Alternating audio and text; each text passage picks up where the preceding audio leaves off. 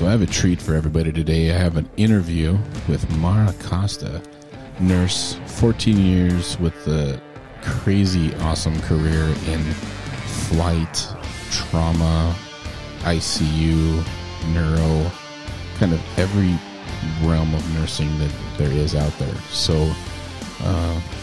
let's do this, and we'll give a warm welcome to Mara. You're listening to Medically Unbiased. Unbiased. Offering an unbiased discussion about all things medical. See? An unbiased opinion. Medically speaking? Yeah. Medically Unbiased.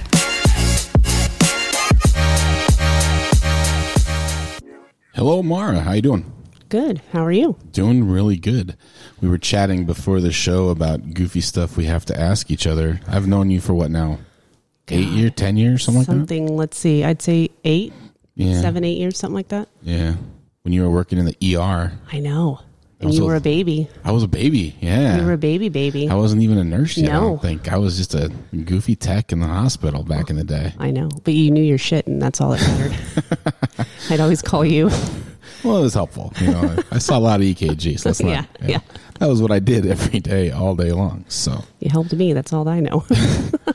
So you now are a nurse practitioner, I am. and you specialize in neurology. I do. How do you like it? I love it. Do you? Is it way better than being a bedside nurse? It's different. Okay. Being a bedside nurse is fantastic, and I love it. I would probably still do it if my back would allow me. Oh, yeah. The But- moving fatties is hard. Yeah. People are so fat. It's They awful. are. It's horrible right now. Yeah. Everyone's big. Yeah. I tell my patients, I say, walk out of here and count on your hands the number of fat people you walk by, Yeah. and you'll be out of fingers before you get to the Yeah. front No, door. legit. Yeah. Exactly. You'll be like, oh, shit, I'm out of fingers. It's true. 100%. Yeah. Fat people everywhere. Yeah. You know? Yeah. When you start paying attention. And what people don't understand that are listening to this, so the both of you that are listening to this show. Right. Yeah. Thank all you. 2 or 3. Yeah, thank you. All 2 or 3 of you. So the people that are listening to the show that aren't in the medical field, what happens is you get someone who's morbidly obese, 400 or 500 pounds, and now they're in the hospital and they don't feel good, and then they're intubated and sedated in an ICU. They're not helping you move that weight. No. And there's nobody to help you either. So it's just you and your back breaking Right. every single time, every 2 hours. Yeah, every 2 hours you got to turn a patient, Yep. right? So picture picking up a 90-pound bag of cement at the Home Depot or Lowe's or wherever you buy your hardware, Menards. So you pick up a bag of cement. That's fairly heavy for most people. And then 4 or 5 times that Yeah. is what you're moving Every 2 hours. every 2 hours. And sure, you have a sheet. You can move. Yeah. Oh, that's thanks for nothing. Exactly. So recently, I've been talking about COVID a lot on this show because it seems to be the only topic in America. Well, there's COVID. I guess there was a presidential election. I don't even know. I heard a story. Yeah. Something about people were voting. But there's COVID, and everything's COVID. Like you stub your toe, COVID. It's COVID. Sneeze, You got the COVID. got the vid, man. You're gonna die. It's terrible. So what I did, a little bit of research, a lot of cases. Everyone's talking about lockdowns and the cases going up. What are you seeing in hospitals? A lot of cases? Oh, yeah. So recently at the facility I'm at, I left on a Friday, and there was several in one particular ICU, COVID. Came back Monday, and the entire unit was COVID. Oh, wow. Just one ICU, Okay. and there's several of them. Yeah. But, and not just, you're awake and you've got COVID. No, you are intubated, Sedated. face down, moved every several hours, COVID. Right. Bad COVID.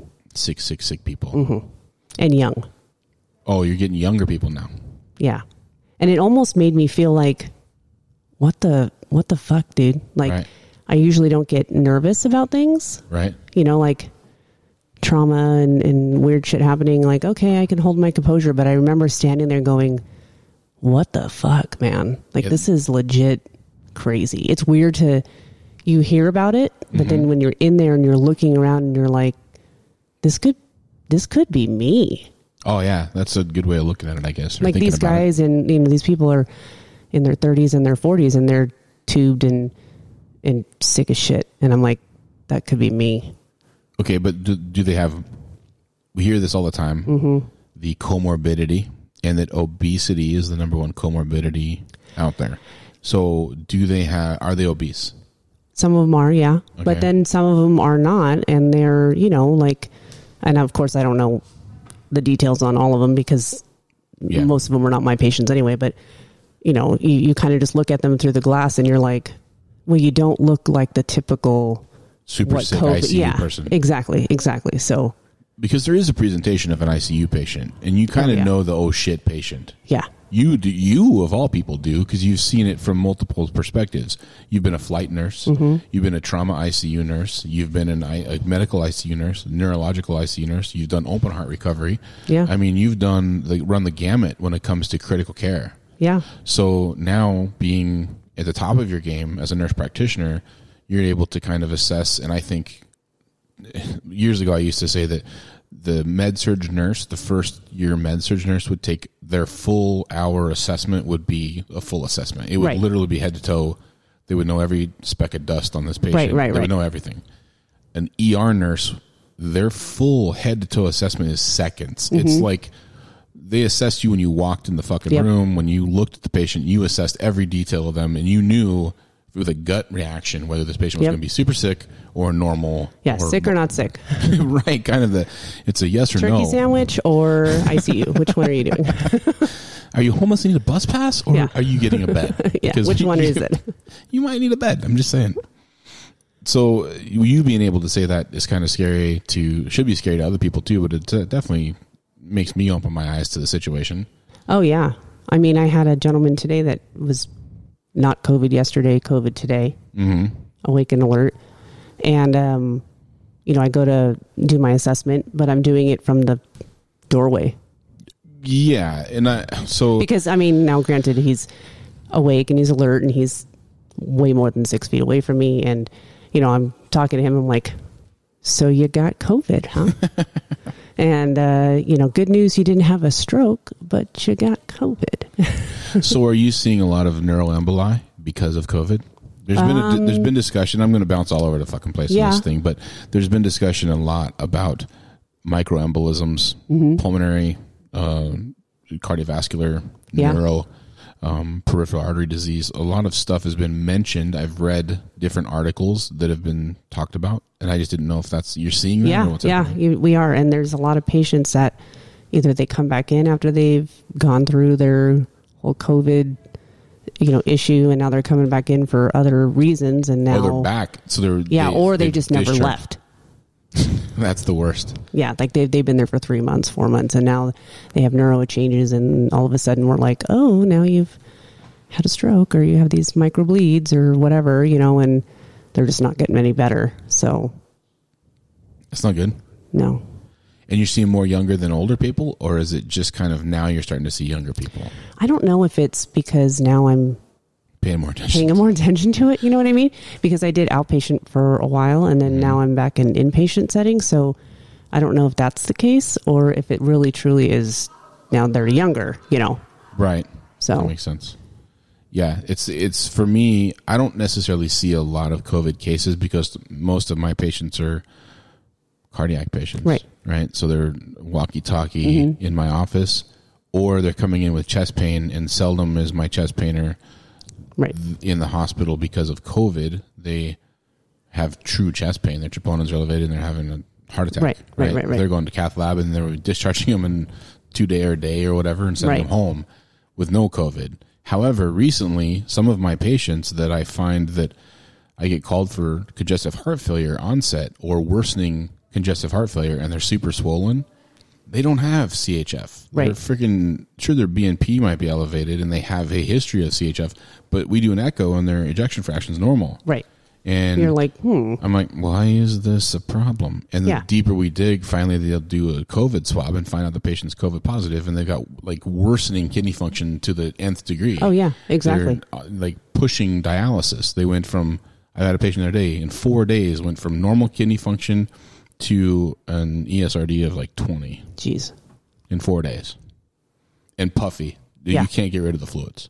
Jesus. Yeah. So the question becomes, and then they start getting neuro changes all of a sudden, and you're like, is it urosepsis? And you run down this road of, okay, it's not COVID because they tested the first time, they tested them and they were negative. Yeah. And then they retest them 4 days later and they're positive. Yeah. You're like, well, shit, I've been in the room like 5 times. Legit, like that's what happens every day. Talking with family, Yeah. chatting with everybody, having a good old time. Yeah, and then I'm like, is this mask okay? Should I be in a hazmat suit every day? Like, it really makes you question. Like, Yeah. am I protected enough? And I'm not even at the bedside. Like, I truly cannot understand what it's like to be a bedside nurse right now. No, in today's world, I think it's a very scary endeavor to be at the bedside. And I commend the nurses that have stuck 100%. around and stayed there, because I don't know that I would. There's no way. I'd be fired. You and I would be fired because we're mouthy. And we'd be like, I'm not taking this. Right. We are mouthy, for sure. We have lots of problems that way. So, so I don't think that I'd be able to do that job. And these nurses are doing it day in and day out, you know. I think I'd be able to do it if they gave me the right equipment. Yeah. But I don't think the nurses, at least early on, maybe not yet. now, but Yeah. early on, they didn't have the right equipment. And I know Exactly. for a fact I would have been fucking Oh, either no. fired or I would fired, have walked escorted off. out by, by security. Yeah, Please don't come 100%. back ever. Yeah. You're a problem, child. Yeah. We don't want you here. Story of my life. Yeah, exactly. Yeah, I would have definitely. But now, it might not be bad now, but there was not enough pappers to go around. No, I know. And, but I mean, I see these nurses day in and day out. They're just fucking doing it. And God bless them. I mean, seriously. I just look at them like, I don't even know what to give you because you're such a badass. I don't even know what to say. Right. Like, thank you. Thank you. Right. Yeah, for sure. Definitely. Thank you. So when it comes to how do we move out of this and move forward, I have this kind of I found some weird articles. Of course you did. Shocking. Shocking. Tyler found weird articles. So I found weird articles, and the weird articles to me, weird, you know me, and weird would not generally be something I'm using as the term. No. The average public might say it's weird. Yeah. But I found this article and it makes so much fucking sense. It talks about how can the porn industry that helped Hollywood, how can they help COVID people move forward from COVID? I have such a visual in my head at this moment. Like, I don't know. I think that's wrong, but I'm not sure. But carry on, sir. Well, I don't know what your visual is, but let's assume I'm not even going to say. Fair enough. This is a family-friendly show. What the hell? Not really. No. In the porn industry, they had a huge problem with HIV. Right. back Oh, yeah. in the 90s. It hit them really hard, and they had a hard time determining who was infected, who wasn't. Right. How did they do trace? And I think the porn industry, it sounds just bizarre to say, but they were really good about protecting their talent. Yeah. They kept people safe from getting HIV. And whether people want to really discuss porn is not the issue here. No, it's just Porn is there. People, I'm sorry, fucking porn is Everywhere. everywhere. It's free. It costs money. It's all over the damn Right. place. We live in Vegas. There's porn on everywhere. It's on billboards here. I have my daughter. When we took her she flew out to, my stepdaughter took her to see her dad. She must have been 7. So this was years ago. And take her to see her dad and drop her off at the airport with him. And she says, "Why are those guys not wearing shirts?" And it was the Thunder from Down Under billboard. Like, and the guys are all posed with their little teeny bikini bottoms, and they're all oiled up. And I went, well, it's hot. Yeah. And it's sunny outside. Yeah. I mean, it's Vegas. So, yeah, that was a weird. How do you broach that subject? But anyway, I digress. Yeah. The porn industry has taken this approach to protect their employees, their actors, and I think they did an amazing job of squashing what could have really run rampant through that industry and killed a lot of people. Oh, yeah, for sure. Because at the time, we didn't really, not that we have a cure for HIV, but we do have a treatment where you won't die from HIV now. Right. So I think we could learn from, we as a medical society should look to outside industries like that have beat something. Oh, yeah, for sure. Similar and done contact tracing and been able to follow people who have had this disease process or whatever Right. that disease is and protect others from it. Right. But do you think the American College of Cardiology is going to talk to Probably not. Brazzers about Our first meeting is in Chatsworth. Yeah, I'm not thinking that conversation is going to happen anytime soon. I just want to be a fly on the wall if it does. That's all I'm saying. Yeah, you and me both. That would be for sure. That's an Yeah. awesome conversation. So I don't know. What do you think? Do you think that's a reasonable assumption that we could look to somebody like that to help? Yeah, I mean, I don't care if it's somebody in the porn industry or somebody who, does deep sea diving or, I mean, who the fuck cares? Just figure out a way to make it better so that Right. we're not more than, what is it, 250,000 have died so far? Yeah. Ish. 225,000. Yeah. So I highlighted last week on the podcast that Texas, I compared Texas to Australia. Uh-huh. And Australia is about 25 million people. I guess Texas is about 29 million people. Texas has a lot of deaths. Australia has 1,000 deaths, a couple thousand. Wow. Totally different. Different worlds. Maybe we should talk to Australia. That's what I'm saying. But see, they shut everything down. I mean, when they said, you try and shut America down, just try.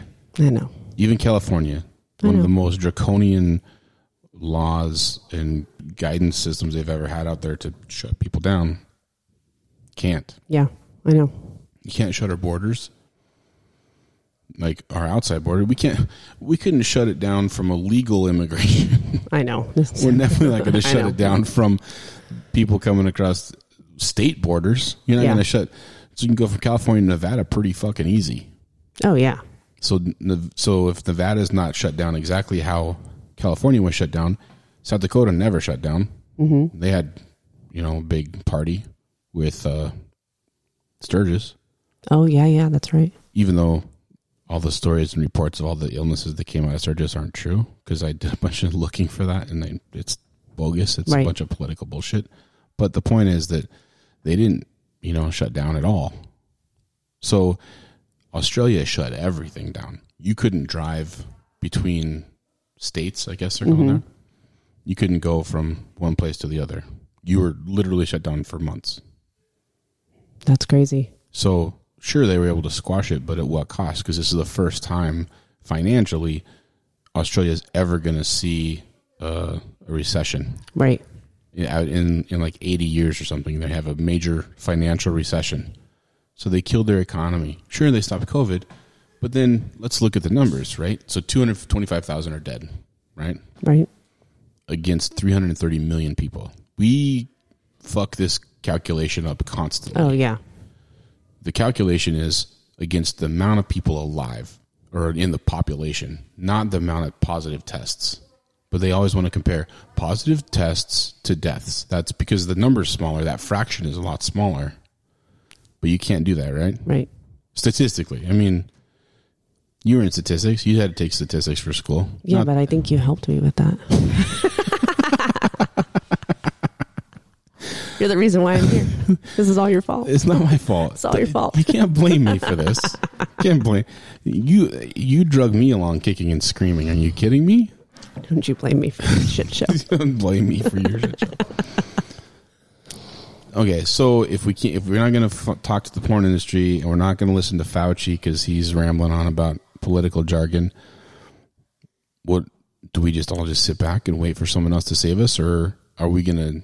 What's going to the next process? I guess that's my concern. What's the next thing? I don't know. Do? I mean, there's so many different people that have all these different ideas about what's the best for everybody together, but is it worth it? And yes, we're talking about lives, but we all have to pay our mortgage, and especially here in Vegas, I mean, we have so many people that are out of work, and now we have all this other shit show that's happening with crime and deaths and just crazy shit because you can't work. I mean, we're lucky that we get to still work, but right. At what cost, though? I mean, it's taking a toll on my family. It's taking a toll on yours. Oh, yeah. Yeah. I mean, every day you're like, oh, and did I have it? Well, and so I commend you because you're single mom, made it through master's degree program, all your nursing, have a kid. So it's expensive to fucking have someone watch the kid. Oh, yeah. That's not a cheap thing. Yeah. I was very lucky that I had 2 amazing Mannies for they were with them for 7 years. Right.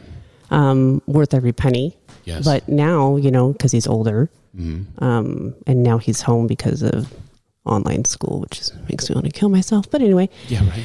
With everybody else that's out there, with our 3 other viewers that are listening, they have children. So yeah, online school's brutal. It's awful. But I was very lucky. Right. But I think most people would say that they couldn't even afford right now. Oh God, no. Put their kid in a. I mean, let's say everyone went back to work today. Fucking nobody's coming to Vegas. Oh no. I mean, people are showing up. Don't get me wrong. There's people coming here. But the money people are not coming. Oh here. no, like the big whales. The whales are the whales are probably dead. They might be. They were in China. There's a lot of people in China. It's true. I'm just saying. Yeah, no, okay. There's a lot of money in China. The people who were coming to Vegas that were supporting the big parties in Vegas were not the bachelorette parties. No. That are coming to town and like, oh my God, we drank a bunch of martinis and we're from Idaho. I mean, God bless you guys. It's so cute. I know. It's so cute. But they weren't financially supporting Vegas. Financially supporting Vegas was the gambling in Vegas. Oh, yeah. I mean, that's the only industry we have here. There's fucking nothing else. It's going to completely shut down our entire economy at some point in time. Yeah, it's pretty scary. There's 4 or 5 casinos that aren't even going to possibly open. Like Palms had a $20 million remodel and they're like not open. That's insane. They're not open. And they don't even know they're going to open. That was now 2 weeks ago. They don't even know if they're going to reopen ever. Again. That's just crazy. Cirque du Soleil filed bankruptcy. Oh my God, I didn't even know that. Yeah. I mean, I've been in my own bubble, obviously, of like work, but still. COVID bubble. I get the COVID bubble, yeah. Part of the COVID bubble, anyway, yeah. Okay, so let's take a break for a second. We'll come back and we'll chat more with my friend.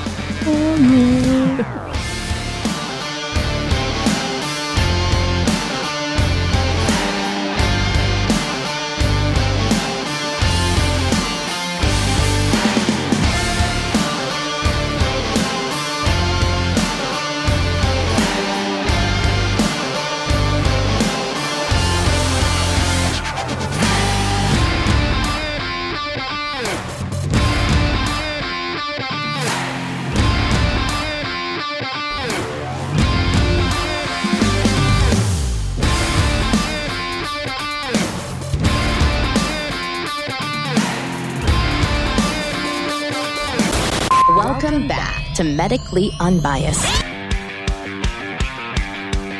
All right, we're back from our long-awaited break. So neurology, what's a good rule of thumb for a time frame on doing a neuro assessment for the average person? And when I say the average person, I don't mean you. Because really that's really not fair. No. Because your neuro assessment's like 37 seconds. Yeah. Okay, let's face it. When you do as many of them as you do, yeah, it's a really fast process. It took a long time to learn that. I'm sure it did. Yeah. But just like with cardiology, I mean, it takes a long time, and then you're like, nah, No, I'm not like that. Okay. I'm still in the fake it till I make it stage. Yeah, right. Like legit, 100%. Well, I can tell you that I remember before I was a nurse, when I interviewed at my first job, I was still in nursing school, and you sit down with all the ICU, units, and they ask you, all these questions. And so when I got to neuro, the director was like, well, how do you know if somebody is, if they're getting sicker, or, how do you know these things? And I'm thinking to myself, oh, fuck, I don't fucking know the answer. Like, I'm not even out of school.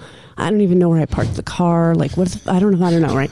And so I just kind of blurted out, like, well, what were they like before? Like, accidentally blurted that out? No, I mean, legit, that's exactly what I said. And she was like, absolutely. And I was like, what? Oh, my God, I won.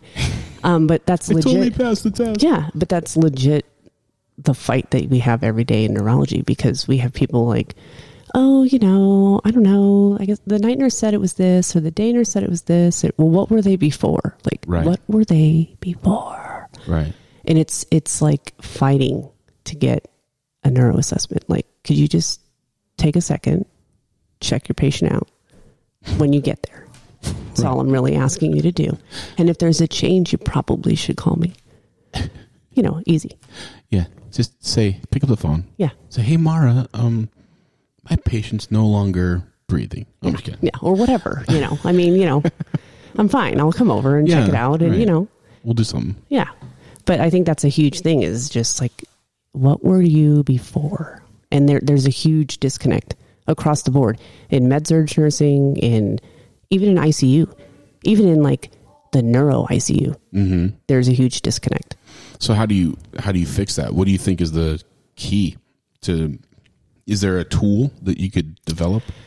Education is legit the way to go, which unfortunately is difficult, especially now because you can't put a bunch of people in a classroom and be like, okay, so we're going to learn how to do a neuro assessment. Right. But do you think doing that is effective? Because you and I have both been to tons of classes, and do you think any of the stuff we learned? No, you want to like get out of there because you're tired. You just came off shift. You're like, please God, get me out of here. You know. What's the answer? Just tell me the fucking answer. What'd you get for number one? You know.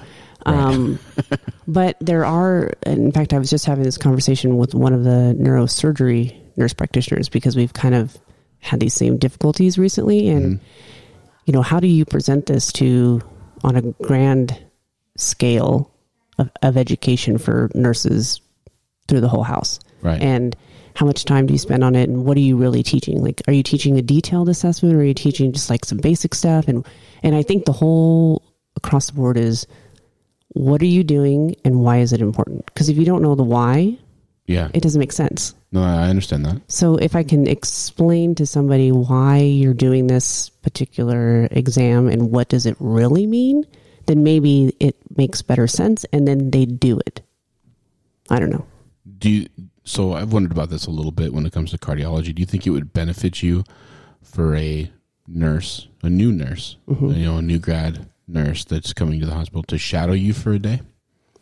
All for it, yeah. Yeah, so if every new grad nurse had to do a 1 day shadow with neuro and a day shadow with cardiology and a day shadow with, you know what I mean? Oh, yeah. With nurse practitioners. So we seem to be the ones that are more than willing to do that. I don't think doctors are willing to have that time.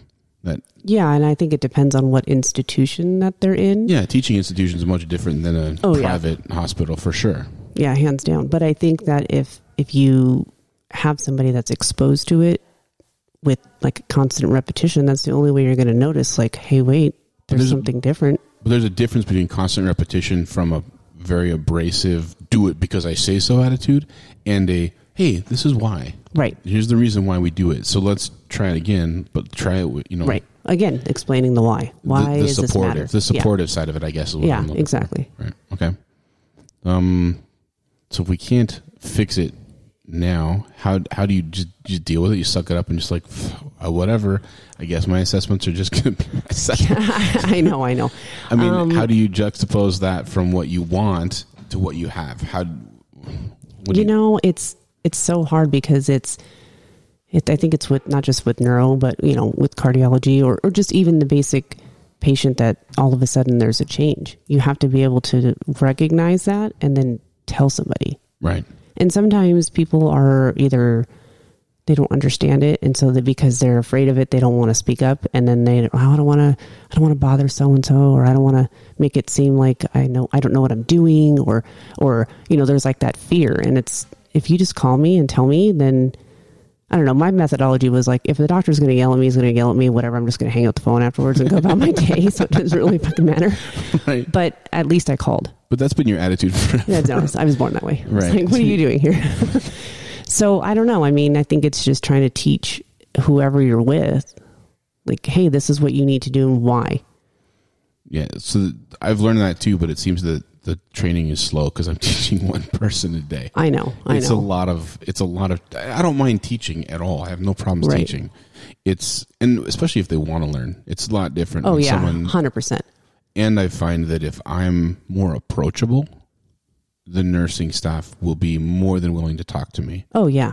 But if I'm abrasive, like you and I have both dealt with super abrasive doctors. Yeah. And even our egotistical caricatures that we are, yeah, I know, still have a hard time going up to that super, condescending doctor and be like, so can you show me how to do a fucking neuropsych? Yeah, like, I know. Yeah, They're that's like, not get gonna, out of my face. Right. They're like, I will squash you with Yeah. every ounce of my being. Right. Exactly. And I think that's part of our job, especially as nurse practitioners, is to help change that culture. To bridge that gap.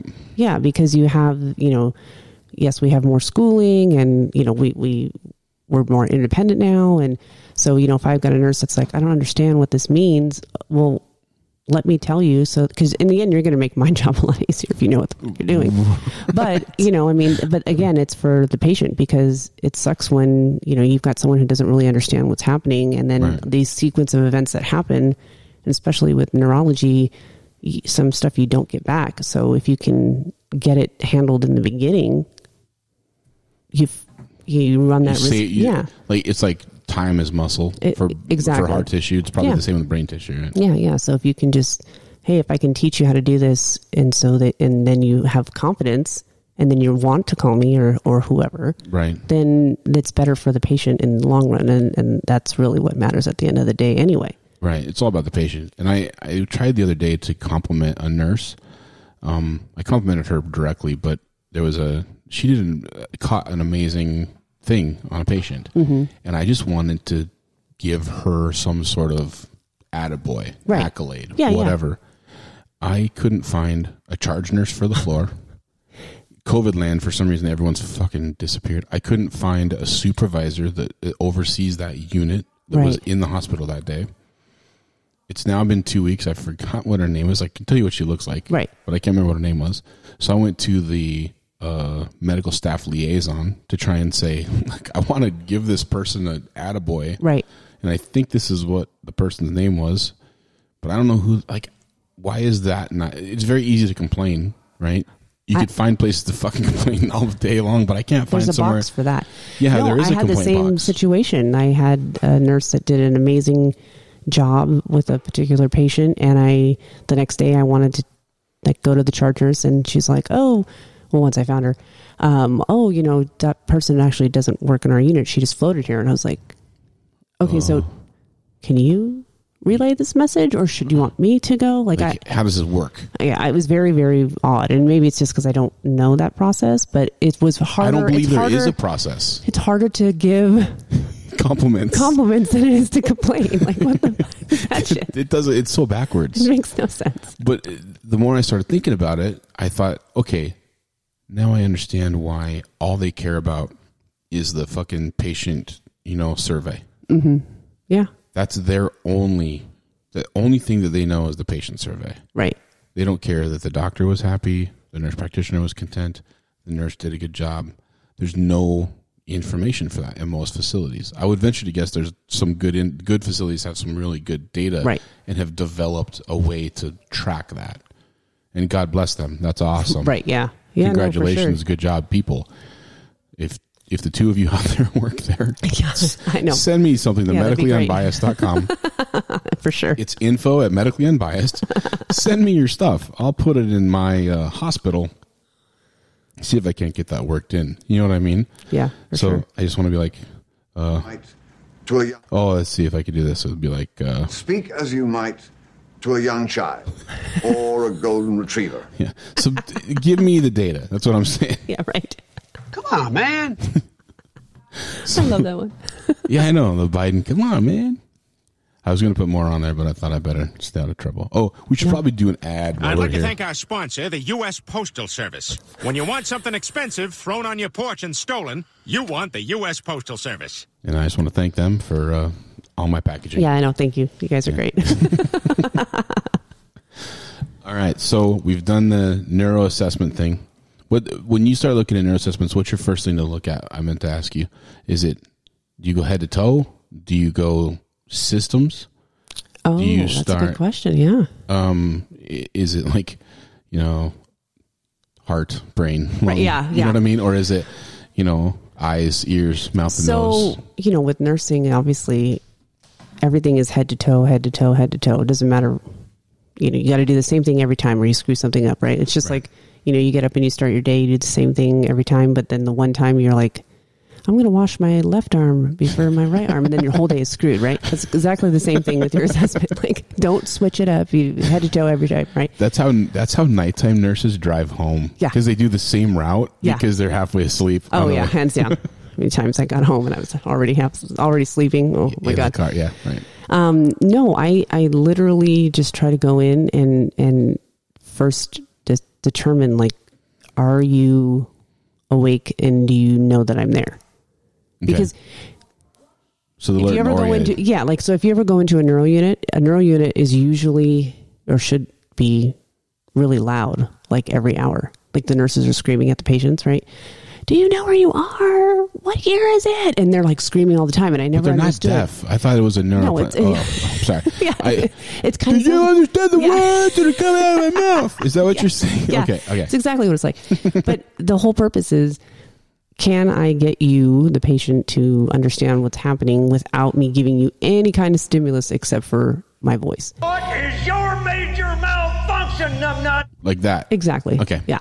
And then, obviously if they don't respond, then you get a little bit louder and you get a little bit louder. And then you're, then you want to touch them. Then you want to, because you want to figure out, well, what can you do without me doing anything to you?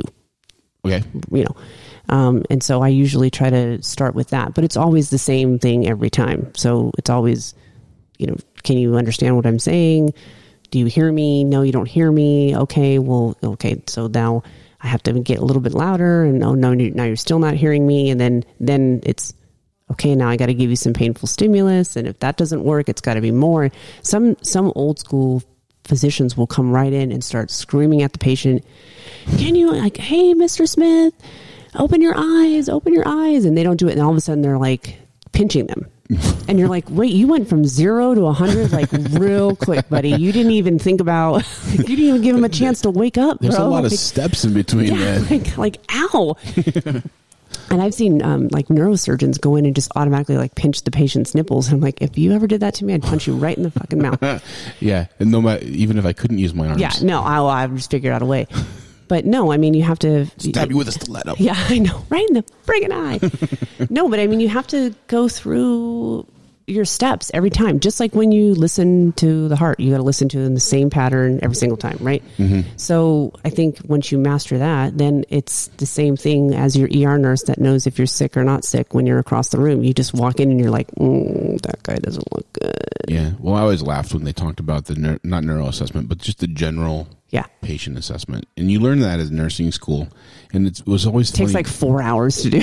Yeah, the full assessment. And everyone's scared for their sign off and they're worried because they're like, someone's judging them. Carol's such a hard instructor. She's going to totally fail me today. Karen. She's such a Karen. Oh my God. Have you seen her haircut? It's fucking horrible. Like, no. Although, do you know that every time I have a patient that's named Karen, every time I say it, I'm like, oh, cringy. Does she know that her name is Karen? I think they do. They all know. They hate their names? They all hate their names now. Everyone hates. If my name was Karen, I would just get the haircut. I would fucking full on own it. I would own all of it. I'd have the haircut. I would have the walk. I'd have the leopard skin purse. I would be that dude. Yeah, let me speak to your manager. I want to speak to manager. It's awful. It's so bad, but it's so true. I know, it's so good. So in nursing school, when you would do an assessment, a patient assessment, the head to toe assessment was like your first pass off kind of technical pass off. And to me, it was unfair for me in a way because I was a paramedic. Oh, it's totally different. Before I was a nurse. Mm-hmm. So my assessment was more an ER nurse's assessment because they assess a lot like paramedics assess. Yeah, totally. Or you were a flight nurse. Yeah. So you were a trauma nurse. So you understand the assessment is just different. Yeah.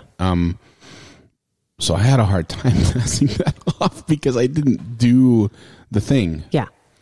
So when I started becoming more knowledgeable and working full time and then seeing new grad nurses come into our unit to round with us or train with us, you would watch them do, and you just had to, I don't know if it's a fucking like a rite of passage or because they're fumbling, but you got to do it. You got to let them fumble. You got to watch it happen. And and you have to enjoy it a little Yeah, bit. because you're like, I was there, man. It sucked. Yeah, you do enjoy that. I'm sorry. I've done some mean stuff. You know what I mean? Like, we all have. but I enjoyed that for a moment. And then I would say, okay, when you walked around the bed and talked to that person, did they respond to you? Mm-hmm. And did they respond appropriately? Like if you said good morning, did they say, fuck you, flowers, or something weird Tourette's? Or was it, oh, good morning? You know, was it normal? Right. If the response was normal, their eyes tracked you as you walked around the bed. You don't realize it. You've already ticked off. You've done a ton of assessment. That's like 2. Yeah, that's learn-oriented. Right. Eyes are functional. Yeah. They speak. Like, you know, you've went through a lot of the cranial nerves already. Yeah. And you haven't, I know you walked in the room. Like you did a lot of your assessment. So, and I don't know that ER nurses understand the level of knowledge that they bring to the table when they do those kind of assessments. Mm-hmm. Because for them, it just becomes ingrained. It's second it's just nature. second nature, yeah. Something they just do. But I do believe that you can teach that. I think that's a teachable thing. Yeah, I remember when I first became a flight nurse and working with my different paramedics, I felt like I didn't know anything anymore. Like I had my nursing stuff and my critical care, but like I literally had to relearn because we're taught totally different.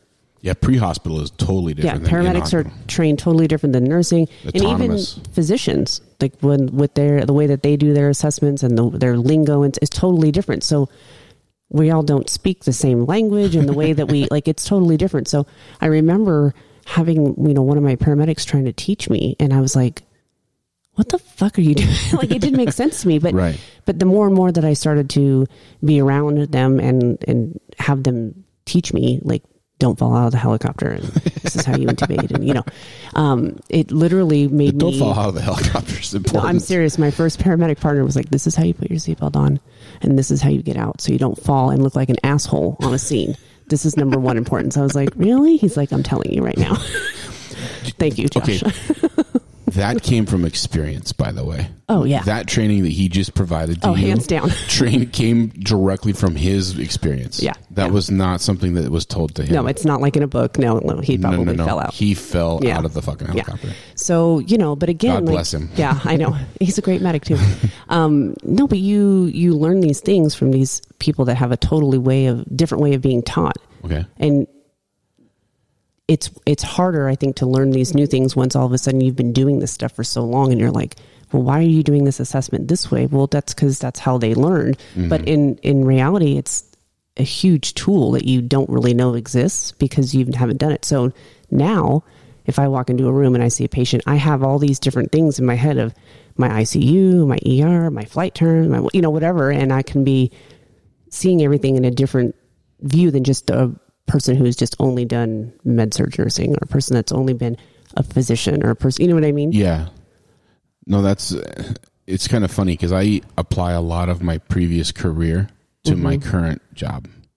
Oh, yeah. I could see that. So I took a lot of my electronics engineering and you put that in the heart, right? So there's electrical, and then I owned a construction company. So I explain the heart to people, to my patients, like I would explain a house.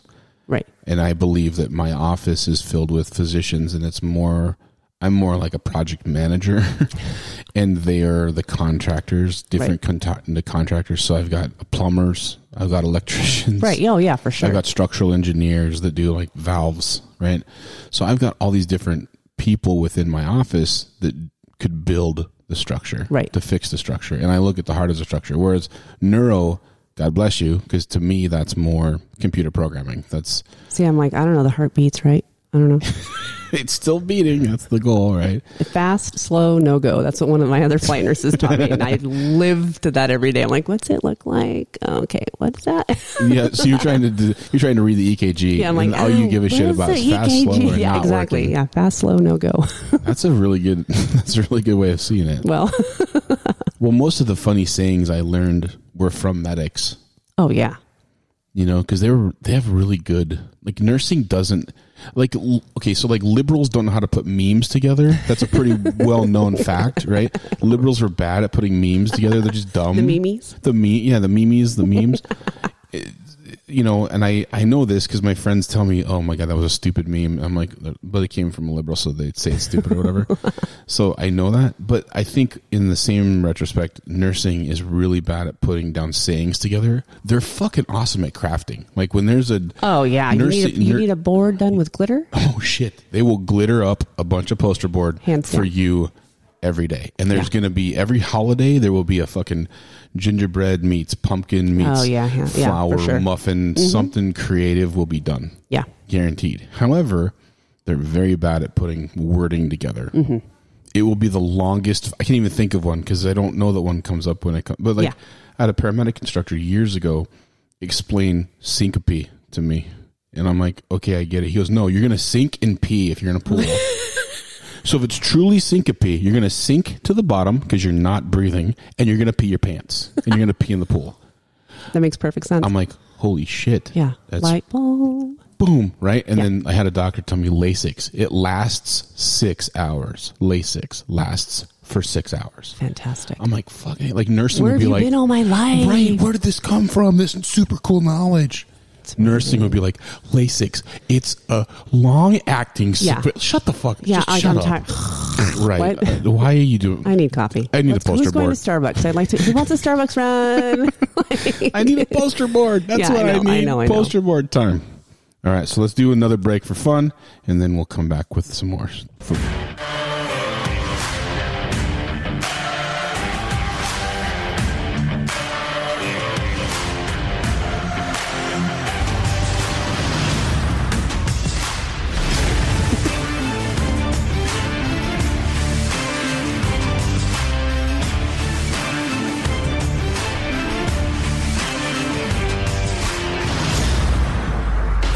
We're back to Medically Unbiased.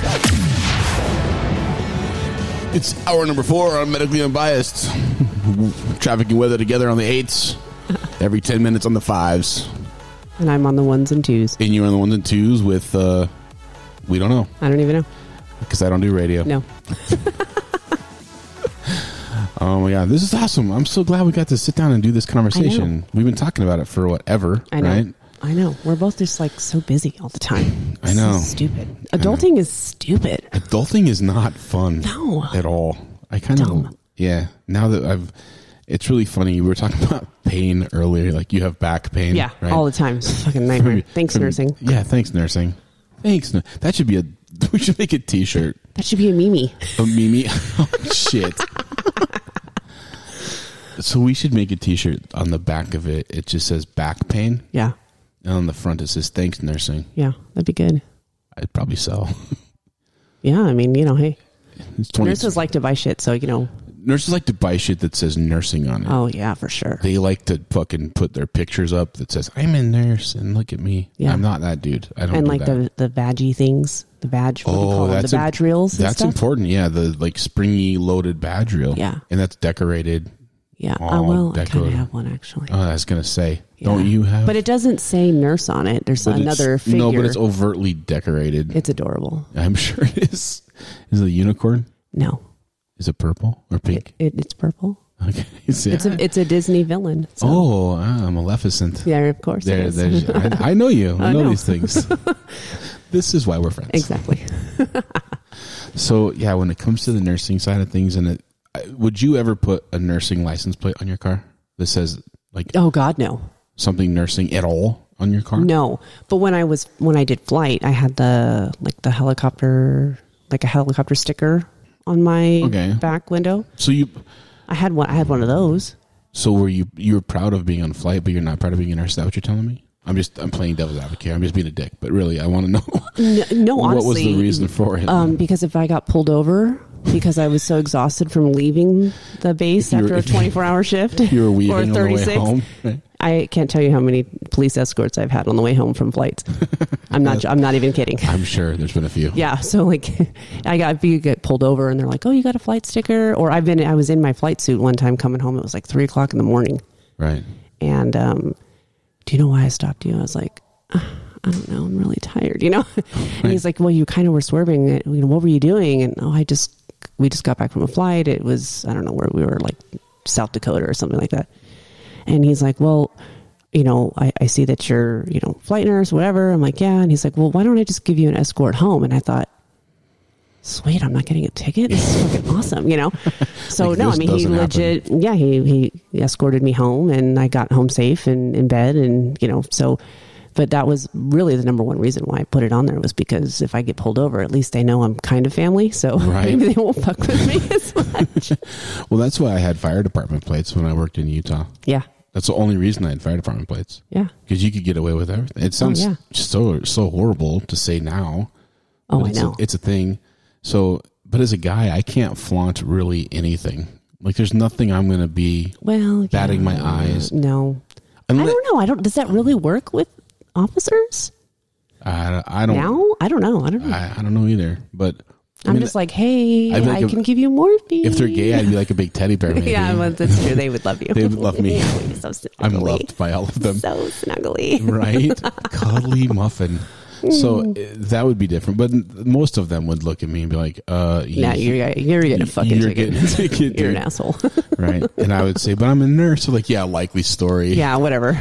You don't even look like a nurse. Whatever, carpenter. You're a criminal. I can tell. Yeah. You're a total criminal. True. No, I just didn't feel like I wanted to put the nursing stuff all over. And it wasn't because I wasn't proud. It's because I didn't want to do shit on my day off. Yeah, no, that's a very important point because like you're on the flight and they're like, can we get somebody that's medical? And you're like closing your eyes. Yeah, and it's like, funny. Isn't she a nurse? And you're like, fuck you, I'm not a nurse. You son of a bitch. And then you get up and you got to do shit. Like, no, I don't want to do that shit on my day off. No. I don't want to do it when I'm not getting paid for it. Exactly. And that sounds. Isn't that terrible? We're so terrible. It's. So let me quantify all of this first, or qualify. We're not terrible people. No, we're not terrible people all the time. Well, okay, yes, we are. The dark. I explained this a while back, and I'm stuttering because there's a lot of I want to say it. I don't know which way to fucking go. So Here we go again, Tyler. Yeah, I know it happens.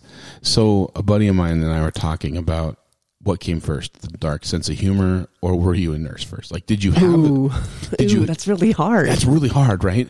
Because he said he thinks it comes after you've been a nurse and you've seen a lot of stuff, and then you develop a dark sense of humor as a coping mechanism for what you're experiencing. I think that's probably partly true. Yeah, for most people, I would say that's probably true. Yeah, not for me. No, you were always born just evil. So yes, I was. That makes sense. And maleficent. So it's perfect. Hello, team. Hi, team. So I think had a pretty dark sense of humor going into this. Now, did I get that from years of construction work, or did I get that from being a medic, or did I get that? Oh, medic hands down. But I think probably it's just. I probably had it a little bit prior to that too. Yeah, probably a little bit. So I think this just exacerbated what was existing already. Yeah. And it allowed me a forum. However, you got to be careful. You have to find like-minded individuals. Oh yeah, no. Otherwise, you'll offend like everybody in the room, and they're like, "Oh my god, you're so evil. They gave you a license." Right? How did you? You'll do it on Twitter. I posted something on Twitter about masks early on in the fucking pandemic, and it was just a fact that prior to COVID, if I wore a mask walking down the hallway, I would have been accosted by management. Oh yeah, you can't wear that isolation in the hallway. You're going to spread germs. Yeah, you're going to spread germs all through the hospital. Mm-hmm. But now, if you're not wearing it, I know. Rules, they change, subject to change. So I had made that comment, and I got, 20,000, 30,000 comments or views, and but they had called for my death. Like they hoped my picture of me and my daughter on Twitter. It was like, I hope she has a dad that doesn't want to kill her, and like, Jesus it was ridiculously insane. And had I been the person that really gave a shit what anyone thought, it would have hurt my feelings. Right? Yeah, but you don't have feelings. So I don't have. It's perfect. That's what I mean. Yeah. Hence the dark sense of humor. Exactly. Right? Yeah.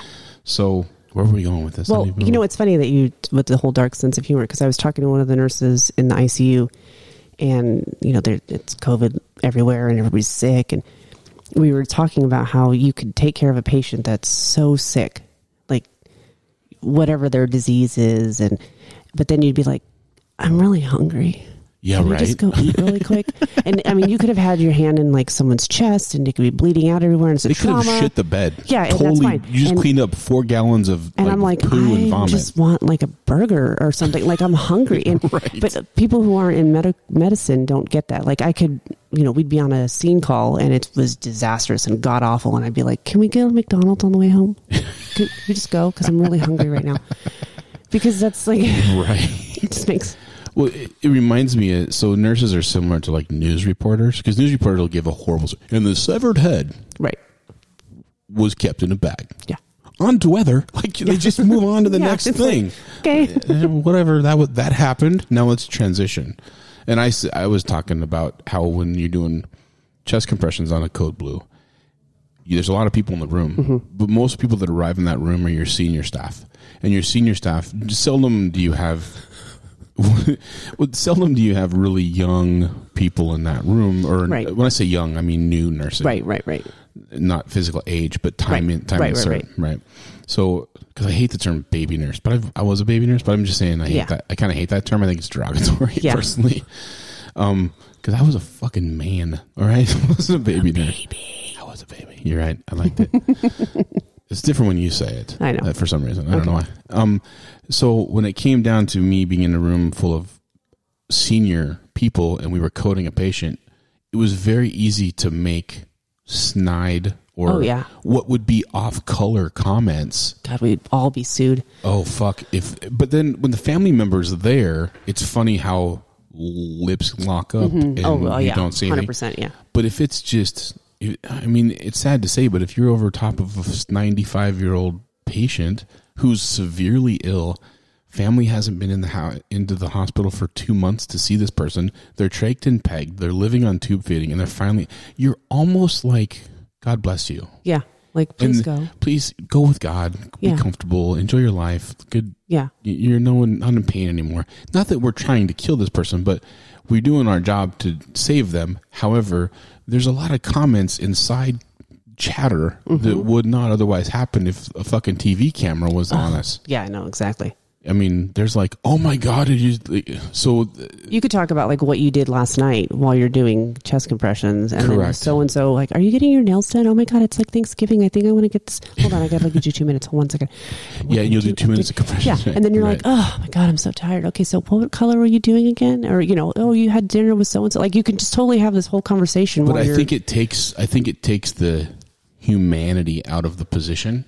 Oh, because you're not thinking about, oh my God, this person's could possibly die right here. Correct. But I think if you thought solely about the humanity of that situation, you would not be able to do the job. No. I honestly don't believe so. You'd be like sad and crying. Oh my God, this grandpa is dying. Like you'd be upset. And I've seen people get totally upset because they got really close to their patients and they saw them every day for I've had that too. Yeah. months, and then they die, and it's very heart-wrenching. And I'm only dealing with adults. I can't even fathom what it would be like in God a bless fucking pediatric freaking nurses. Yeah, God bless you guys. I can't do your job, and I appreciate you so much. I kid not. I've said that numerous times. Pediatrics, no way. I want nothing to do with that shit. No. I don't even want my kids are like, it hurts. I'm like, oh, go find someone that cares. That's not me. You know what I mean? Rub some dirt on it, I guess. Get back in the game. But I broke my leg. No, you didn't. It's fine. It's fine. Well, like my best friend, she's an NP at one of the other hospitals in the ER. And so we used to have a deal when we worked in the ER together as nurses. Like, if it was a peds patient, I'll give you $20 to start that IV because I don't want to be near that kid. And she'd be like, well, you're so weird. Why can't you do that? I'm like, it just freaks me out. Yeah. But give me a trauma and I'm golden. Yeah, I'm fine. And she's like, I don't really like it. And I'm like, no, I'm fine. So, we all have our own. Yeah. But peds I can't do. So, some of my friends from my past life have went into nursing for some reason. And they're like messaging me, oh, I became a nurse. I'm like, oh, cool. I totally didn't expect that to happen. Right. But they have. And they're saying, like, how do you know what you want to do? I'm sorry, but I think you fucking know. You're just asking for validation. Yeah, I knew before I became... Yeah. Well, I mean, I was a nurse's aide for 4 years before I started nursing school. So I was already working in the hospitals and I was exposed and, so I kind of already had that, I know what I want to do. It was either ER or ICU, one of those two. Okay. So by the time I was out of school or on this interview with the neuro director and be like, Right. I don't really know what I'm saying. I kind of already knew what I wanted. Right. So I can't imagine going through all 2 years or 3, however long the program you take, and not know what you want when you get out. That's kind of, Yeah. I don't know. I mean, I'm sure it happens to a bunch of people, but like, I knew right away. See, and when I talk to new nurses, I say, look, you have to kick your door in. You can't just go apply and hope they call you. That's true. Because you are going to be one of 1,000 employees applying for 5 positions. Mm-hmm. If you want that job, you show up. Now, it's different now because of COVID, but pre-COVID, right? Oh, yeah. You would, like, I went to the ICU at the hospital, and I said, yeah, by the way, I heard you got a position available. Yeah. And he says, yeah. And he knew me because he had seen me, through school. I had done preceptorship through there. And I said, yeah, I heard you have a position available, and I'm just going to come get it. Yeah. Not can I have it? It was, I'm going to come get it kind of thing. Exactly, yeah. And he's like, well, we don't really have a spot. I said, no, I think you do. I think you got room for me. Yeah. Because I'm going to be a good nurse for you. I will be here every day, and I'm going to work hard. Yeah, you have to act like you know your shit, and then your first day you're like, what the fuck did I do? Oh, yeah. Why did I do this? If there was a graph, to knowledge graph on what you started at and where you ended up, even in the first month, oh, yeah. it'd be a straight line, like a vertical line for me. And I felt like I was kind of cocky and came in with a bunch of skills. Mm-hmm. Yeah, no. Yeah, no. I remember my first day. I remember, like, in the neuro ICU, my patient was on continuous EEG, CVVHD, or, the dialysis, multiple pressors. And I just remember standing there going, what the fuck can I get myself into? Like what? And I remember they offered me cardiothoracic ICU, which did pediatric and adult transplant. Oh, wow. And I just thought to myself, like, there's no way I could be in that unit. No. Those people are crazy. Yeah. Yeah, but you start these new jobs, and, I remember the first day walking in as an NP going, what am I doing? Yeah, right. Like, why am I here? But there was a transition, at least from the bedside to NP. Oh, yeah. That was easier. I think it was easier. Different. Totally. Yeah, it's different. It's more, not responsibility. That's not it. It's but there's liability. That. Yeah, much more liable for sure. Like, it almost makes you be like, oh, I don't know if I want to give that drug. Right. All of a sudden now I don't know if I felt more responsible for my actions. Yeah, like I don't want to prescribe this to you because I'm not sure that that's the most appropriate thing, or are you going to do it the way you're supposed to? Like, all these things you think about, but as a bedside nurse, you're like, oh, well, Dr. Smith told me to push this drug, so I'm going to do it. I mean, I know what it does and whatever, but I'm going to, And even if you don't know what it does, you're still going to do it. Well, that's true, too. That's a whole other Oprah. There are a lot of us monkeys out there that just do. Yeah, true. Monkey see, monkey do. Exactly. But there's definitely a more sense of a liability, I think, when you change into that role. Like, even now, I'll walk by and they're like, oh, can so-and-so have this? And I'm like, what's the story? Yeah, why? Why do they want that? And I guess for me, it wasn't so much. There was that, but I think for me, it was more about I was no longer dealing with people who wanted to keep me down. And that sounds weird. Oh, yeah, totally. But women, and I say this with the most love and respect for women. I'm going to qualify my comment here, but women are catty. And that's what I heard. I heard a rumor. Oh my God, what? That's crazy. I have a daughter, and when you put 2 of them together, they're friends, but 3 of them together, it's like fucking fights happen. And like, you 2 girls were just friendly, and then we brought the 3rd girl in. Oh, they're ball game. It's a different thing. Yep. Put 12 of them in a unit. Holy shit. And they'll smile to your face and tell you how sweet and happy you are. Yep. And I used to call myself the pack mule. Oh, yeah, because, hey, can you help me turn my patient? Oh, yeah, and they'd come up to you and bat their eyes, all like, oh, Tyler, my Tyler, will you help me turn? When you have a second, could you help me turn my patient? He's 400 pounds. Yeah, I'm like, you know what? You think you're cute, which is funny. You're like, my back hurts, bitch. I don't want to help you. Yeah, but I just turned on my patients myself. Maybe you should fucking suck it up because we both get paid the same. And you probably get more than me because you've been here longer. I'm just saying. Like, I don't get extra for having muscles, okay? I don't get extra. It's true. There's no. Yeah, you definitely were abused being a man, for sure. Penis bonus in the nursing realm. No. I mean, I'm one of 10%. Yeah. Like, I'm a 10%er. Yeah.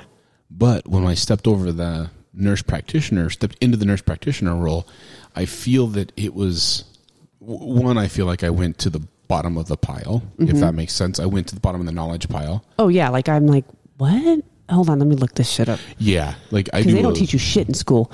No, and I so don't. you come out and you're like, wait, what? Yeah. Let me look this up.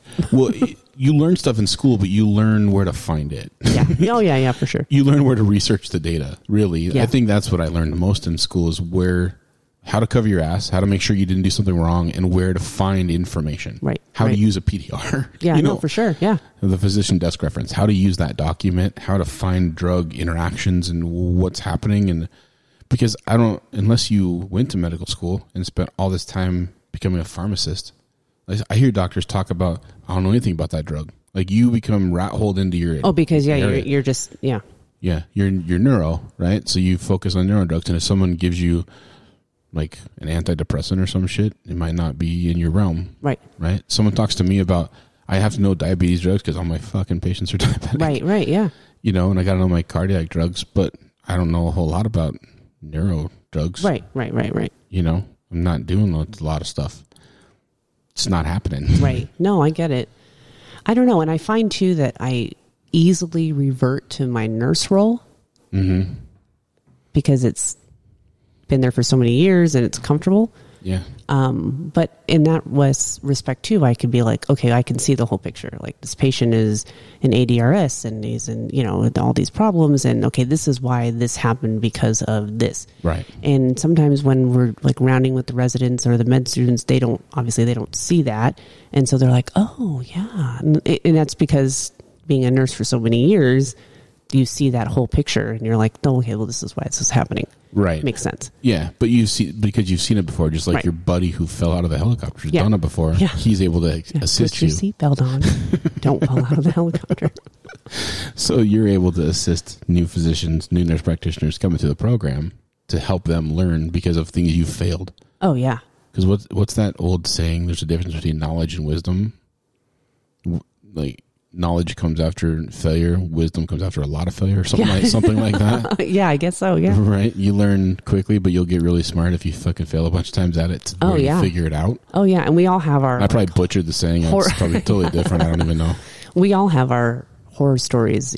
Nurse horror stories, nurse practitioner horror stories, doctor horror stories of like how you just screwed it all up, and that's how you learn to not make that mistake again. And I remember frantically calling a patient, and thank God he lived like 4 hours away, calling him and telling him, do not take the med I just prescribed you. Yeah. Do not take that drug. Yeah. I don't know what I was doing, man. Yeah, sorry. You have a second-degree heart block, and I just gave you a beta blocker. Please don't take that drug. Please don't do it. And he goes, okay. Like, he's super easygoing dude. Right. Older man. But yeah, I was clenching my ass together going, I just lost my fucking career. I killed my guy. Yeah. Like, I was worried. Oh, yeah, for sure. And it was early on. I mean, I was a nurse practitioner for like an hour. Yeah. Oh, I know. You know what I mean? And you come in kind of like you did as a nurse, and then you get that confidence because now you're with a group of people that they're not looking at you as a threat because you're not a threat to any of the providers. You're just not. Right. You're not an equal necessarily, but you're not a threat. Right. So I think you're treated differently as opposed to when you walk onto the nursing floor as a new nurse, they're looking at like you like your prey. Oh yeah. What does she know? Who does she think she is? How long has she been here for? Yeah. Where did she buy those tits? Like all that stuff is just going through their head. Yeah. No, for sure. Why does she think, oh yeah, her scrubs are way too tight. She's just trying to land a doctor. Like there's all this condescending stuff that happens on the back end and it has nothing to do 100% with anything. And it's almost like I say they as if those people who are talking like that aren't going to ascend to anything else. That's where they're going to be the rest of their lives is in that position. Right. And they're, instead of being helpful and accommodating, they almost become, not everyone, but a lot of times it seems to be, they become contradictory and aggressive. Yeah. Well, that whole saying, nurses eat their young. Oh, yeah. That's a saying for a reason, right? Oh my God. Yeah. The stories. Yeah. See, in the fire service, it wasn't that way. In the fire service, it was very supportive and in a very aggressive, bullying, loving way. But I have to say, my medic partners and my family, like those are my medic that was with me, whoever it was that was on shift, like that was my person 24 hours. You were I had your back, you had my back. It didn't matter what happened. Like we took care of each other. And there definitely is this sense of family that you get with EMS. Right. You don't really have that hardcore with nursing. And why is that, I wonder? I don't know. It's weird because my EMS friends and family, like they are my people, you know. And I have nursing friends that I adore, and we still get together and whatnot. But if I had to call somebody and be like, I need help, more than often, my EMS friends would be the first people at my door. Right. Like you're my family, and we're gonna do whatever. Right. I don't know why it's like that. I don't either. It's so weird, but that is true. And I even noticed it in the fire service where if you were weak on whatever you were weak on, like you didn't know how to start IVs. Yeah. Right? Okay, let's do it. We're going to spend all day today. We're going to do it. Yeah. And I remember I was not the best driver when I was driving the ambulance. They didn't let me drive. They didn't? Weird, huh? No, that's probably a good thing. No, I didn't want to drive at all. I was like, I'm going to wreck this thing. Right. Right. So I had he was an older medic, and he had retired from one department, and then he came to work for our department, and he was a captain in our department. And so when he came to us, I was driving, and he's the medic on shift, picked up an extra shift that day as the medic, not the captain. He had picked up the shift as a medic. And so he's working with me. I was an intermediate at the time, and we ran paramediate for all calls. So I was driving, he was teching, and we got down to the hospital, and for us, it was a 30-minute drive to the hospital every time because it's down the canyon. Oh, wow, yeah. From Park City to University of Utah was where our trauma center was. And we were picking up skiers and snowboarders and everything from the mountains. And he said to me, he goes, we're gonna do a test when we get back. He goes, because I got to teach you how to drive. And I thought I was a good driver because I had no accidents and I was a good driver. He says it's different, and I'm going to show you why it's different, and I want you to understand the difference because if you don't understand it, you'll never get it. Right. So he straps me to a backboard. He puts me on a stretcher. In the back when their driver sucks. It's awful. Yeah, he put me on the fucking backboard, and he put me on the stretcher, and he drove. He goes, "This is how you stop." And I thought I was going to run to the head of that. Yeah. And then he said, "This is how you should stop." And he slowed it. Just that amount of teaching and the time he took with me, he could have been a condescending jerk and never said anything to me ever. For sure. He could have not helped me. Yeah. But I will always remember that kind of comment, and there was a doctor at University of Utah. I took a trauma down, and the first trauma I ever teched on my own was my first trauma one. I was like, I'm the badass. Yeah. He told me to hold on a minute before I gave my report. And then he asked for my report. Now, people who don't know, when you go to a Trauma 1 center, there's flipping everybody and their mother-in-law. If you have been so bold as to call pre-hospital a Trauma 1, a level 1 trauma, anyone will be there. Yeah. And you will be on stage like you've never been on stage. The light is like right here in your eyeball, and you're like, oh my God, they're all looking at you. Right. It's horrible. I mean, fun now, horrible then. And I didn't really know what I had gotten myself into. You're like, why did I take this job? What was I thinking? I'm such an idiot. Because he said, hold on a minute. I tried to talk. Like I was ready to spit out my data. Yeah, you're like, I'm ready. I've been practicing and I was ready. Yeah. I'm chomping. And he goes, hold on. He listens to the lung sounds. And he goes, okay, you can move him. And they transferred the patient from our gurney to the bed. And now around the bed is a bunch of these nurses in different colored jerseys. They're like mesh jerseys at University of Utah. And the red one was for the charge nurse. Oh. Yellow were for lab. And then so you can kind of identify. So you knew who was who, yeah. right? And then different physicians had their names, bigger names on name tags on them. So you knew who neuro, you knew who GI, you knew who. Yeah, okay. So it was really set up kind of like a theater as you came in their trauma room. And there was probably 6 physicians from different disciplines and a bevy of nurses and the trauma doc for the ER. And he goes, go. And I went, like, You're like, I had a fucking stroke. Yeah. And my partner, God bless him, he says, he's a 45-year-old. Like, I hear in my ear, like he's whispering to me. Yeah. He's a 45-year-old male. He's a 45-year-old male. Like, you're like, oh God, you poor thing. It was so bad. I will never live it down. And no one else gives a shit, but I do. Yeah, of course. Nobody today would, if I saw them, they wouldn't even know it happened. I will never forget it, though. And I didn't know, I honestly did not know the patient's blood glucose. I had no clue what the guy's blood glucose was. You're like, I don't. And this guy, he had been skiing and had been drinking heavily. Oh, yeah. And when he skied, he came off of a jump and landed on a piece of heated driveway in a weird area. And so he stopped instantly. Well, his skis did. He didn't. And so he had bilateral tib fib fractures and occipital fracture and a whole bunch of trauma to his face. So he was a trauma. Well, I got him there.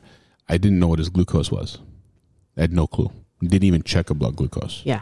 I was so busy getting everything else done. The distraction was done, and I didn't check a blood glucose ever. It wasn't even on my radar to do. Right.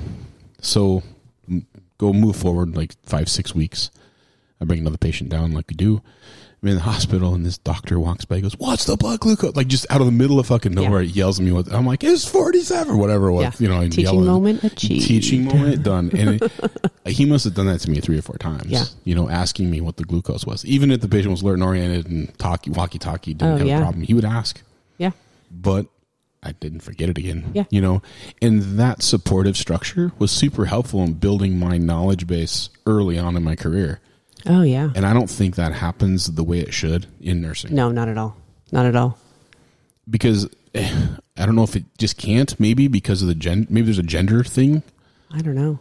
Because you probably get along better with men than you do women in general. Yeah, because they're not catty. There you go. There's your answer.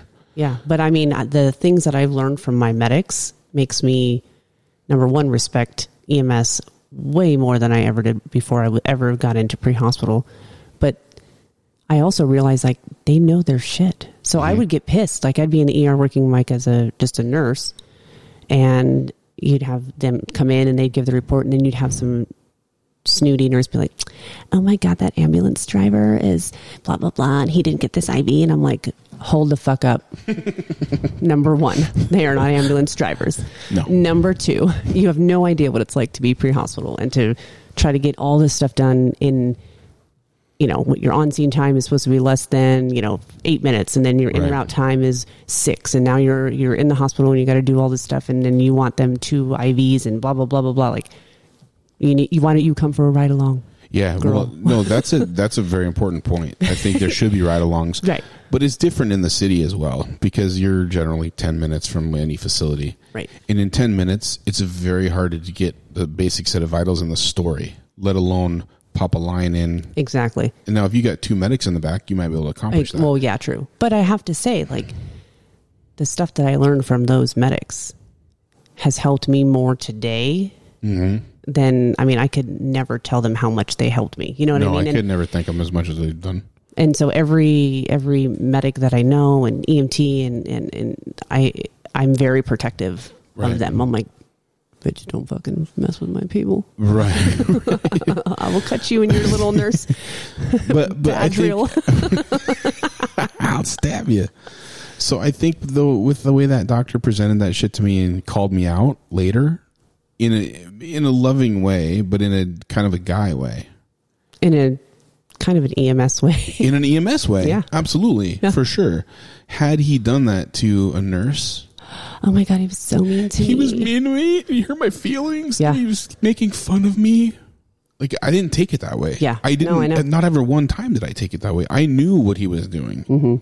But there was a hazing element to that, just being in that job. Right. But you know what? I think if you had an older nurse that was in that similar situation, right, because she's been there for so long, or he's been there for so long, right, would see that as this is not a personal situation. He's just trying to teach you teach you something. Correct. But I think an older nurse wouldn't need to be taught. Well, that's true too. No, but I'm saying, but they would be able to explain it to the younger nurse for sure. This is what he's doing. But try and do that today. So someone gets feeling hurt, and they're instantly going to HR. Can you do this? I don't even know if you could do it anymore with the cancel culture and the whole ideology and the PC crowd. I don't know that you can do some of that. Although today. I gotta say, being a nurse practitioner now, I really am so happy I don't have to work for corporate. Yeah. Like, did you fill out your whiteboard? Oh, Did that you shit do, was did you annoying. do a postcard? Did you do this measure? Did you? It's like there's more menial tasks for being tasks than there was for even reason when I doing was in it. a supervisor role, I felt awful every day having to tell my nurses, "Hey, could you fill out this stuff?" Because like I know you're over there, you're doing your job, you're trying to make this patient live throughout your shift, and then hey, could you update that whiteboard and blah blah blah? And I'm like, fuck, this is terrible. But I had a nurse, a really experienced nurse, that broke that down for me in a really cool way, and it made it easier. And I stopped looking at it as an annoyance. I understood the why. I got that. I don't fucking even today. I think it's annoying as hell. It's still like in the grand scheme of things, I could give three shits that there's my name on the whiteboard and who's the so and so for the day when I'm trying to make sure that you live throughout this. Yeah. And what tasks they had and what's the patient's name go by, and there's a lot of stuff on a whiteboard. Do you like fluffy better than I don't know. Okay, fine. Yeah, right. What's your pain scale, and did we sing Kumbaya this morning? And right. Do you prefer white bread or wheat bread? Like, it was all on the fucking whiteboard. It's true. However, after working for a while in the ICU, you develop kind of different skills and repetitions and you do in everything. And I had a nurse say, "Why do you do it?" Like, they questioned me, "Why are you doing it like this?" And I would give them a reason, and they'd say, "I'm not saying you're doing it wrong. I just want to show you a different way." Right. And that was super helpful. It's a great way to approach it, as to say you're doing it wrong. Because there's multiple ways to skin a cat, right? Oh, yeah, for sure. So they would show me their way, and it became part of my routine to walk in the room, erase the whiteboard, put my shit on it right away, done, never questioned again, do my cursory assessment, chart my morning note, and I was done in an hour with both my patients, and everything was fucking ready, and I had cleaned up my beds and made sure all my V bags were hung, and everything was ready. As opposed to bitching that, I haven't in this whiteboard. Yeah, no. Or listening to a manager tell me, "Your time management skills are really lacking." Yeah. I'm going to fucking stab you with time management. Yeah. No, for sure. But I do find that my time management as a nurse practitioner has gone through the shitter. Well, I've had to figure out how to, I'm still I'm learning that right now. Right. When I get to the hospital and what do I do? And do I do this first, or how, I'm still trying to come up with my flow, I guess. Right. I mean, I think I have a pretty good idea, but I don't know. It could all change when I go back. Who knows? Mine changes daily, but so it used to be easy when you were an ER nurse because they came in and you were developing the charting from the get-go. Yeah. You were doing the initial assessment. You were seeing everything. When I come in as a consultant on a patient that's been in the hospital or been seen, and now there's this big note, and I'm there to consult because the patient has chest pain. Yeah. I now feel like, maybe I shouldn't, but I do it anyway. I have to read through all the notes. The ER note. Yep. The hospitalist admissions note. Yeah. The nursing note that was initially done. I have to read the initial EKG. I have to read all the labs. I literally have to do a research paper on this fucking patient before I can truly chart them and even talk to the patient. Yeah. I talk to the patient, and I have knowledge now of kind of why they came in, and I can dig a little deeper into what's going on if they're alert and oriented and talking to me. Right. And I can go through and assess. But then I find that I spend a lot of time just trying to figure out what the hell is happening. Right. Yeah. Whereas as an ER nurse, it was fluid. It became part of the job. Yeah. Now it seems like my job is to chart my note specifically for cardiology, but I can't do that until I know all of the background stuff. I know. And it seems like, for me, it seems like it's taking a lot of time. Yeah. And it'll get better, I'm sure. But some of my cardiologists are like, why are you doing, well, we don't worry about that. Oh okay. Fine. I guess I won't worry about that next time. And then another cardiologist will be like, well, why didn't you write that? Yeah, I know. Because this cardiologist, well, yeah, but he's a cardiologist. He can say, oh, what am I? Yeah. Where do I fit in this fucking... What do I do? Am I a spoke in the wheel, or am I part of the hub, or am I just on the outside looking in? Where do I fit? Yeah, totally. And my group's never had a nurse practitioner before, so they're still learning how to utilize me appropriately. Right. So it's been a learning curve for everybody, right? They're learning what I'm capable of doing or willing to do, and how I can fit in the system in the group, and how I can help them. Right. And then I'm was learning my job for the last year and a half, 2 years. Oh, I've been learning for sure. how to do it. and make it work. So it's been interesting, I guess, is the best way to describe it. You feel that way too? Yeah. I mean, well, my boss, he's never had a partner before. Right. So I'm the first nurse practitioner ever. And you're the first coworker. I am. I'm the first coworker. But the good part is that because of that, I mean, we've known each other prior to us working together, but you know, I guess most of our main goal besides patient care is like, are you happy? Oh, that's cool. And I tell this to him, and he says it to me too. Like, okay, like, am I making it better for you? Mm-hmm. Like, are you able? My big thing is, you know, I'm a mom first, right? So like, you know, mom, come home, take care of my son. So I try to, you know, mom others, I guess. And I always kind of say to him, you know, okay, well, because of me being here, are you able to get home earlier now to the kids? Right. Like to your wife and kids? Like, is your wife happy to see you? Does she like you? And I don't know. No, I'm sure she does. She's like, stay at work She's longer. Like, why are you here? No, right. But you know, but then again, you caught me. Yeah. No, but I think it's we're divide and conquer. That's what I tell them all the time. We just got to divide and conquer, because sometimes we'll go through 3 days and we don't even see each other in the hospital, and then other days we like stumble upon each other. I'm like, oh, I've seen you like 8 times today, you know? Right. But again, at the end of the day paths. it's like, okay, well, are we both making each other's job easier, and are we able to get home earlier to be with the family? And at the end of the day, is the patient being taken care of? Yes. So I think that's really the big thing that he's realizing too, is like, hey, wait, I don't have to be here all day or all night. Right. It's super helpful. Well, it's kind of funny from my end, because so we have cardiology, but I have multiple facets in cardiology.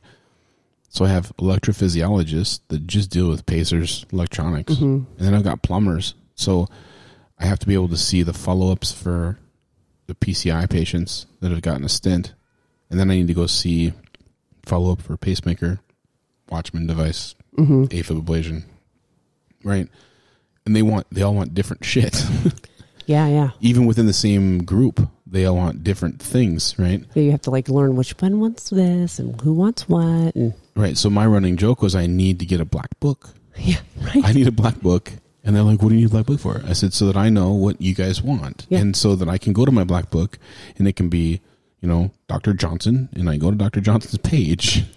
And it's funny I say that, because if you've ever worked in the surgical suites and you go into a surgical suite, each person has their own setup, their own way of doing it. So and so's tray has to be this. Yeah, you'll find that each surgeon has a binder. Yep. In that, and you'll know what size gloves they wear, what scrub tops they wear. I mean, all of their details, because they're very particular about what they're utilizing and using, which scalpels. Yep.